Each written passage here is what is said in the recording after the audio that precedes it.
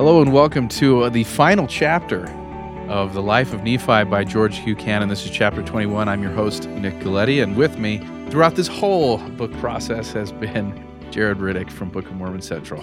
It's been a long and arduous journey. Oh, not arduous. Come on. But we're at Mount Doom. It's time to toss the ring into the fires. So we have The Life of Nephi. This has been a biography, of course, on Nephi in the Book of Mormon, as written by George Q. Cannon. And it's fitting, I guess, that chapter 21 starts off with Nephi dies. Mm-hmm. So we knew that was going to happen. Kind of like Titanic. It's a bittersweet thing. Yeah, and this is a really interesting chapter because it is clear at this point that George Q. Cannon is very well acquainted with Nephi. Mm-hmm. It's interesting. That's, in my opinion, it's a sign of a good biography, where at the end you can actually feel the emotion of the author and the love that they have for their subject. That's, of course, not true for all. Some biographies cover very difficult people. But I think President Cannon's love for Nephi is evident, and this is my just personal opinion, is the way he almost models his obituary for Nephi after the obituary for Joseph that's found in the Doctrine and Covenants. You can feel just the love and regard that he held him in through that. Yeah, he recounts a number of his experiences, obtaining the brass plates, building a ship, being a temporal provider for his family. He was a hunter that gave them food. He was their spiritual provider as a prophet. He manufactured swords. He founded their society in a new land, taught them to be industrious. There were so many things. And he ends up giving this line about Nephi's life. He says, "Here we close the life of Nephi. He has shown us how much a mortal man who devotes himself to God and his work can accomplish for himself and his fellow mortals, and how near, by the exercise of faith, man can draw to God." It's a fantastic tribute. It's an absolutely beautiful chapter to read and to listen to because it is such praise for someone who he holds in such high esteem. Mm-hmm. And it's really quite beautiful to go through that. What other things maybe have you gained from this experience and going back through this book? I think it's what I've gained is one of President Cannon's objects is that Nephi has become real. He's a human being. He has his strengths. He has his weaknesses. He has a testimony. I don't know how to put it. He's a person. He's not a mythological figure. Yeah, he's not a mythological figure. He's a person.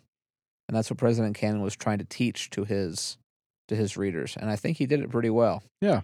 Yeah, I know myself. I learned quite a bit about Nephi, but I also learned quite a bit about how we each can take the text and through our own filters interpret the lives of the people, their teachings. I learned a lot about George Q. Cannon. Mm-hmm. There's a lot evident about him in this Absolutely. pages. I mean, so much of his experience as a pioneer, as a leader in the church, some of the things that he had hoped the youth of the church to learn based on what he drew from Nephi's life. There's a lot that can be taken from this text, and frankly, there's a lot that can be taken from a lot of other what we might call rare texts that are found in the Book of Mormon Central Archive. Mm-hmm. So we're not finished with our series here. We're going to keep going. Far from it. So we have a huge archive to go through. 4,300-ish items. Which we're clearly not going to be able to do all of those. Nope.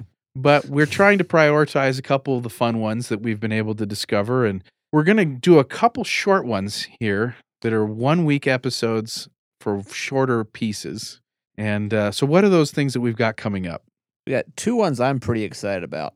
One is a First Presidency statement that was given in 1916 on the Father and the Son, on the nature of the Godhead. And this is a wonderful piece. It was featured in the Ensign, I want to say a few years ago, but it was probably like 2002, so like 16 years ago or something. Time flies. Yeah, time flies when you're having fun. And just a wonderful statement on the nature of Heavenly Father and Jesus Christ that we'll be covering. And then also, this is one I found a few years ago that I loved from the it was a reprint in the Improvement era of a letter Parley P. Pratt wrote to Queen Victoria talking about the Restoration and the Book of Mormon and giving, as was Parley's wont, is perhaps overly bold. Especially well, maybe considering the audience, it might feel but I'm really excited for that one. Be fun.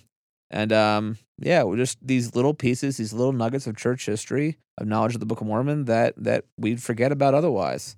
There's also a short 1898 pamphlet written by James E. Talmage, long before he was Elder James E. Talmage, about the Book of Mormon. That'll be exciting for us to look at as well. So there's some great stuff down the pipeline. We are glad you guys have listened with us thus far. We're looking forward to having you keep on listening. Yeah.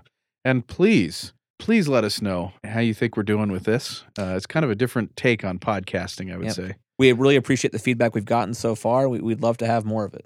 Absolutely. How can people reach out to us? They can reach out through the Book of Mormon Central Twitter, Book of Mormon Central Archive Twitter. It's at BMC Archive on Twitter. They can also, I regret this, can also email me at Riddick, RIDDICK j @bookofmormoncentral.org. That's my work email. And we'd love to hear texts that you guys would like to see featured. We can't promise everything will be featured. There are permissions issues that crop up. That's why we started with this book from 1883, because we knew we were free and clear. Yeah, we were free and clear. We could record a full audio version of it because it's in the public domain. And an audio version didn't exist either. So we're excited that we're able to provide that for listeners. Yeah. But yeah, send us our email, reach out on Twitter. We take requests. Yeah, we're like 1950s radio. We take requests. Yeah. Comment on SoundCloud, on iTunes, on Stitcher, on your podcasting apps. Subscribe, leave reviews. We'd love to hear back from you in any way as we wrap up this first, I guess you could call season or series of the Rare Possessions podcast. Yeah, so stay subscribed. We have much more coming down the pipeline. But here we'll give you, as the last chapter of Life of Nephi by George Q. Cannon, chapter 21, where Nephi dies. Indeed.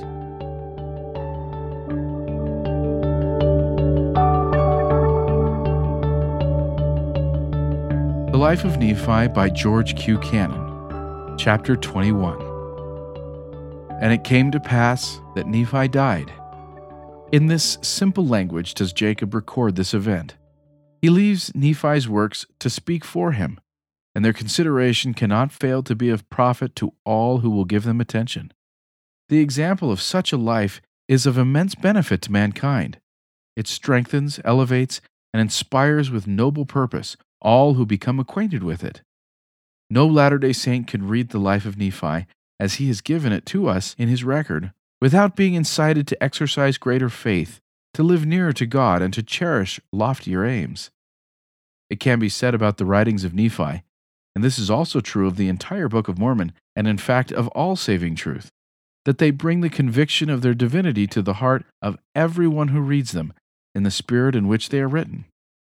Read in that spirit, they fill the soul with a sweet and heavenly joy that only the Spirit of God can produce. The career of Nephi was a most eventful one. He passed through many trials and afflictions. He was often in positions of peril. But he never yielded, never faltered, nor ever shrunk from any ordeal to which he was exposed. In every relation of life, he admirably performed his part. As a son, he was all his father could desire, and of this, Lehi bore ample testimony before he died. As a brother, he did all in his power to benefit and save his kindred. What his course was with those who followed and cast their lots with him, we can understand by reading his teachings, his labors and the love in which they held him while living and his memory when dead. He was patient, persevering, energetic, and skillful, a man who was evidently born to lead. He exhibited these qualities when required to return to Jerusalem.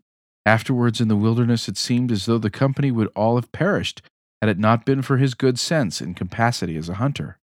In building the ship, in its management upon the ocean, in teaching his people to work in wood and in metals of all kinds, iron, copper, brass, steel, silver, and gold, he exhibited his skill as a mechanic, a miner, a seaman, chemist, and metallurgist.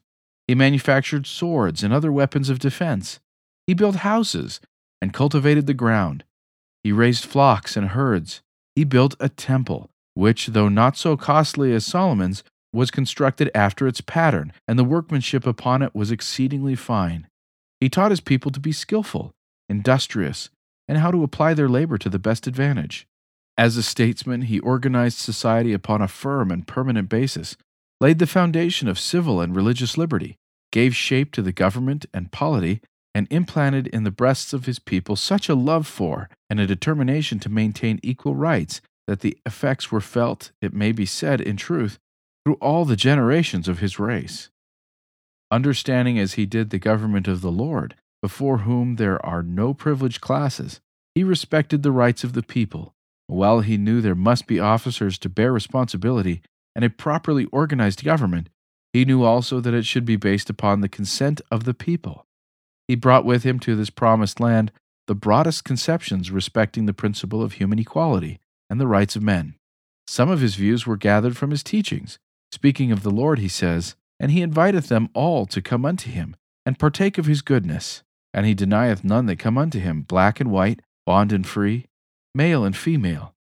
And he remembereth the heathen, and all are alike unto God, both Jew and Gentile." The nobility in which he evidently believed was the nobility of good deeds.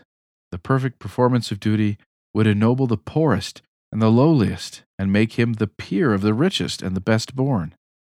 While his people were true to his teachings, this sentiment always prevailed. They enjoyed the largest liberty consistent with the preservation of good order. Every man had the greatest freedom of belief. Theft, robbery, violence, adultery, and murder were all punished under the law. But there was no law against a man's belief. Persecution of religion, however erroneous or false the religion might be, was expressly forbidden and was made punishable. In this way, the equality and free agency of the people were preserved, and they were left at liberty to choose for themselves their faith and form of worship. So far as his influence and teachings went among the people, they were free, and the country was a land of liberty unto them. We here close the life of Nephi. He has shown us how much a mortal man who devotes himself to God and his work can accomplish for himself and his fellow mortals, and how near by the exercise of faith man can draw to God. Thank you for listening to this episode of the Rare Possessions podcast. This concludes our series on the life of Nephi by George Q. Cannon. Please stay tuned and subscribe to this podcast as we will continue to showcase other items from the Book of Mormon Central Archives. Thank you for listening.